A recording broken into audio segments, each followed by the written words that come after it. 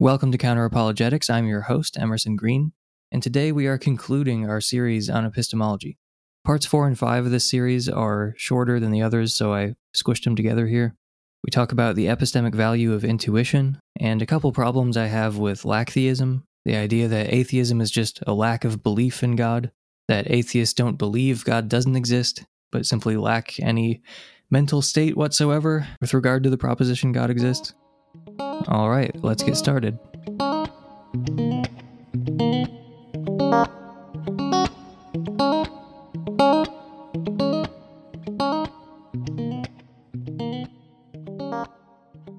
Intuitions don't matter.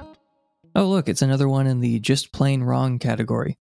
There are many accounts of what intuition is. For more on that, see Majesty of Reason's thorough video on the subject. But I'm just going to rely on the one that I think is right. This may come as a huge surprise to you, but I agree with philosopher Michael Huemer on this topic. I'll give you a moment to recover. Intuitions are intellectual appearances that are non-inferential. According to Huemer, an intuition is a mental state in which something seems correct upon direct intellectual reflection as opposed to observation or reasoning. So a non-inferential intellectual appearance. Let's break that down a bit. Quote, "There is a type of experience known as an appearance, or seeming, which is what you report when you say, 'It seems to me that this proposition is true.'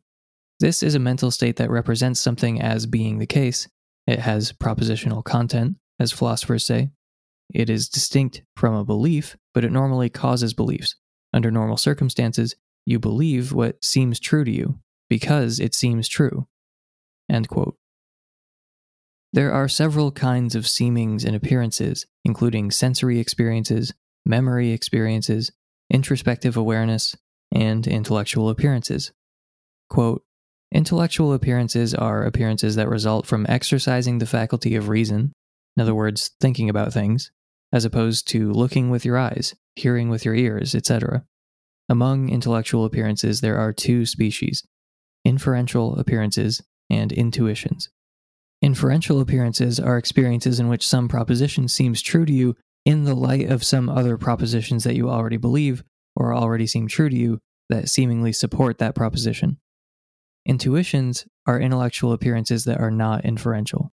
That is, they are experiences in which some proposition seems true to you on its own, rather than in light of something else." End quote. So we certainly cannot dispense with the idea that appearances can provide some degree of justification, since tossing that out would mean tossing out our sense data, memories, and so on. And we can't dispense with intellectual appearances either, since any rational being is going to be relying on intellectual seemings and appearances as they're working through arguments, evaluating evidence, making inferences, just generally exercising the faculty of reason. So on what grounds can we say that this one particular kind of intellectual appearance, non-inferential intellectual seemings, can't be trusted? What principled reason can we give to include sensory appearances but exclude intellectual appearances, or include inferential appearances but not non-inferential appearances? I remember hearing Sam Harris years ago on a podcast say that anyone would be at pains to justify basic mathematical or logical truths without just an appeal to intuition. I remember this making me uncomfortable. Intuition seemed like such a thin basis for something so important. But the more I read about epistemology, the less it bothered me. Intuition is absolutely indispensable. We use it all the time. If you were to actually reject intuition wholesale, an enormous number of very obvious beliefs would vanish, and presumably everything based on them as well.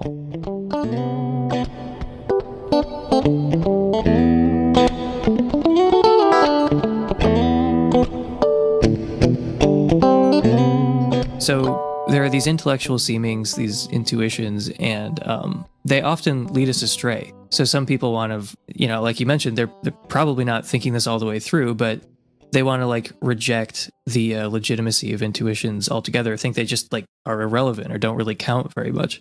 But our intuitions do often mislead us, with probability or physical science. So, science often leads us to these counterintuitive conclusions. So shouldn't that cast doubt on the trustworthiness of our intuitions? No. Well, yeah, so you can cast doubt on specific intuitions. I don't think you can cast doubt on intuition in general, such that like you would reject any and all intuitions.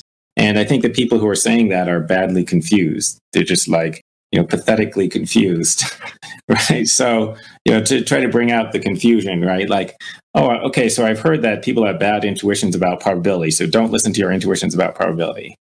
Right. Okay. And how do you know that those intuitions are bad? How can we show this? Okay. So let's think about this. So one of the errors that people are supposed to make is the conjunction fallacy. Like they've done these psychology studies where you can get a scenario in which somebody will judge a conjunction to be more probable than the first conjunct.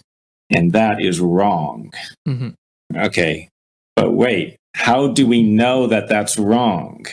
How do you know that the probability of a conjunction is less than the probability of the first conjunct? Oh, we know that from probability theory. Like, yeah, okay, what about like, we know that from the Kolmogorov axioms of probability. Like you can deduce that the probability of a conjunction is less than or equal to, okay? And how do we know the Kolmogorov axioms are true? Right? Like the person who's doing this experiment to say that people are bad at probabilistic reasoning is assuming that he himself can do probabilistic reasoning. How can he do that? Well, he can do that because he grasps the axioms, like the Kolmogorov axioms of probability, which are self-evident. Guess what? That's an intuition. Yeah. You're appealing to intuitions. Yeah, I think some people really don't appreciate how much of our intellectual life is just based on intuition. Like you said, like these kind of, mathematical axioms or these like foundational mathematical truths. These things do just seem to like bottom out in like brute intuitions when it comes to like math or logic. Yeah.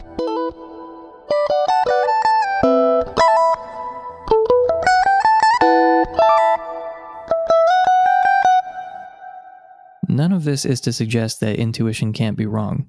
Part of the appeal of humor's appearance-based account of intuition is that it easily accommodates the fact that our intuition can be wrong, and that we sometimes don't believe what initially seems to us to be the case, since appearances can be misleading. And yet, still, it makes no sense whatsoever to say that you categorically don't trust intuition. You do, whether you realize it or not. And that's fine. There's nothing irrational about trusting intuition. The least reasonable people in this conversation are the ones who are claiming to reject intuition altogether. No one really across the board rejects intuition as a source of justification. The divide is not between people who don't rely on intuition and people who do.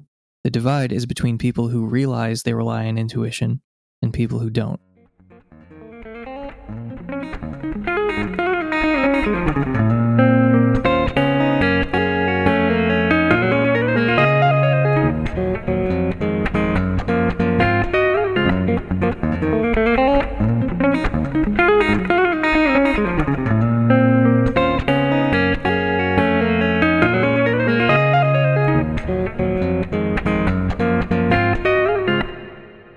I don't believe God doesn't exist. Maybe this is slightly petty, but let's go over some basic epistemological terms. Belief is used fairly casually in epistemology. Outside of philosophy, that term is often layered with all kinds of connotations that are absent in philosophy. For epistemologists, to believe a proposition is just to accept it, regardless of anything else. If you accept a proposition, you believe it. Beliefs are a kind of mental state, a state of thinking something is the case. If you think humans evolved by natural selection, then you believe that humans evolved by natural selection. If, on the basis of scientific evidence, you conclude that smoking causes cancer, then you believe that smoking causes cancer, since you affirm the proposition. It's not a big deal to say you believe something in epistemology. There are no implications about faith or feelings, or how you came to hold that belief, whether you strongly hold the belief or merely lean in favor of it, or what evidence or lack thereof supports the belief. Believing that smoking causes cancer does not in any way imply that you are absolutely sure with a Cartesian degree of certainty. It also doesn't imply that you believe it on faith or without any evidence. So here's a proposition. God doesn't exist. I happen to think that proposition is probably true. From what I can gather, so does pretty much every other person who calls themselves an atheist. Given what I've said so far, it should be obvious that I believe that God probably doesn't exist, because I think it is the case that there is no God. Or conversely, I think it's not the case that there is a God. To say that I lack a belief in God makes it sound like I have no mental state at all with regard to the proposition God exists, at least not a doxastic mental state, which would be the relevant kind. But that's obviously not the case. It's not like I have no opinion. If a belief is a mental state in which I think something is the case, I have a belief that God doesn't exist. To be clear, this implies absolutely nothing about certainty or knowledge or anything other than the fact that I think something is the case. Why so many atheists insist on dying on this hill is beyond me. Personally, I don't feel like inventing totally non-standard uses of basic terms in epistemology in order to accommodate atheists who won't give up on saying that they lack a belief in a god, like a cactus or a baby. They just don't believe anything one way or the other about God. Does that sound like an accurate reflection of their mental states? A total lack of belief? If you have some other hang-up that motivates you to say this kind of thing, you can probably still stick to those other things without using terms in a non-standard way.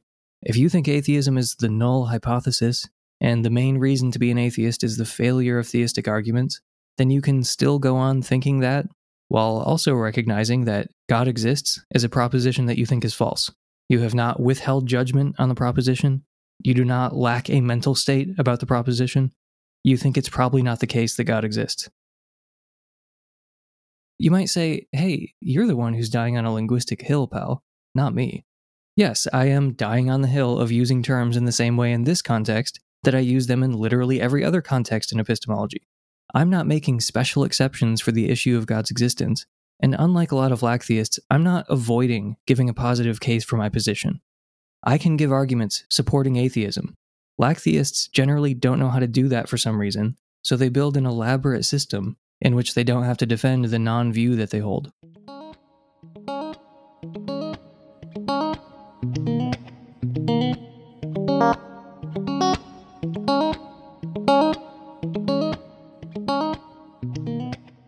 Am I being uncharitable? So when we're talking about the idea that there is no evidence for God, that theism is unfalsifiable, that testimony doesn't provide any justification whatsoever, and that intuitions are epistemically worthless, you'll notice that in order to defend these things against objections and counterexamples, we often have to rephrase these slogans pretty dramatically.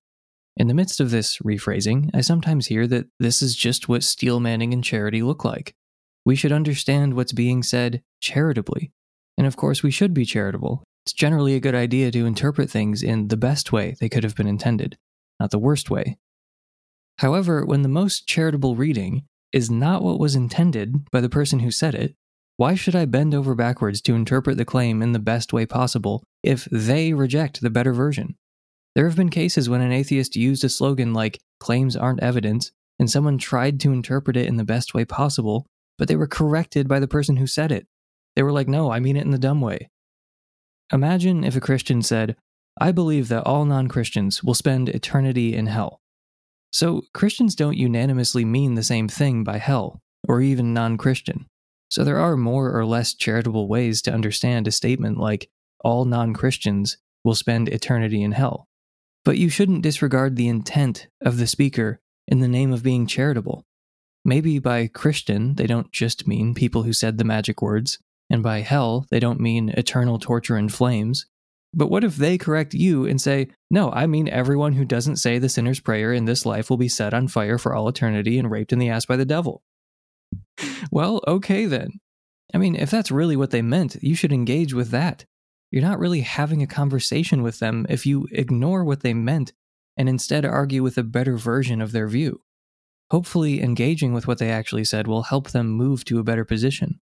Maybe you can help them do that, but that can only be accomplished if we quote-unquote be uncharitable and engage with what they actually intended to say, not the best possible version of what they could mean.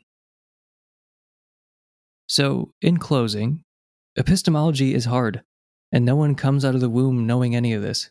I've made innumerable mistakes in the past about epistemology and philosophy, and unlike most of you, there's a written and audio record of many of the mistakes I've made, which prevents me from retconning my past to make myself look better. I know that I need to be understanding and forgiving with others because I know that I'll need them to be understanding and forgiving with me now and in the future.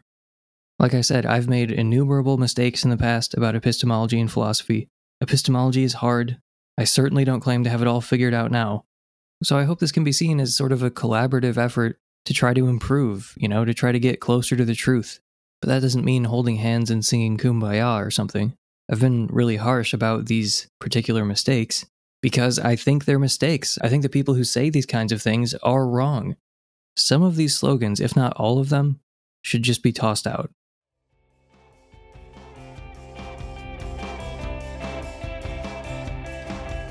This has been Counter Apologetics. Thank you for listening. I've been Emerson Green, and I'll talk to you next time.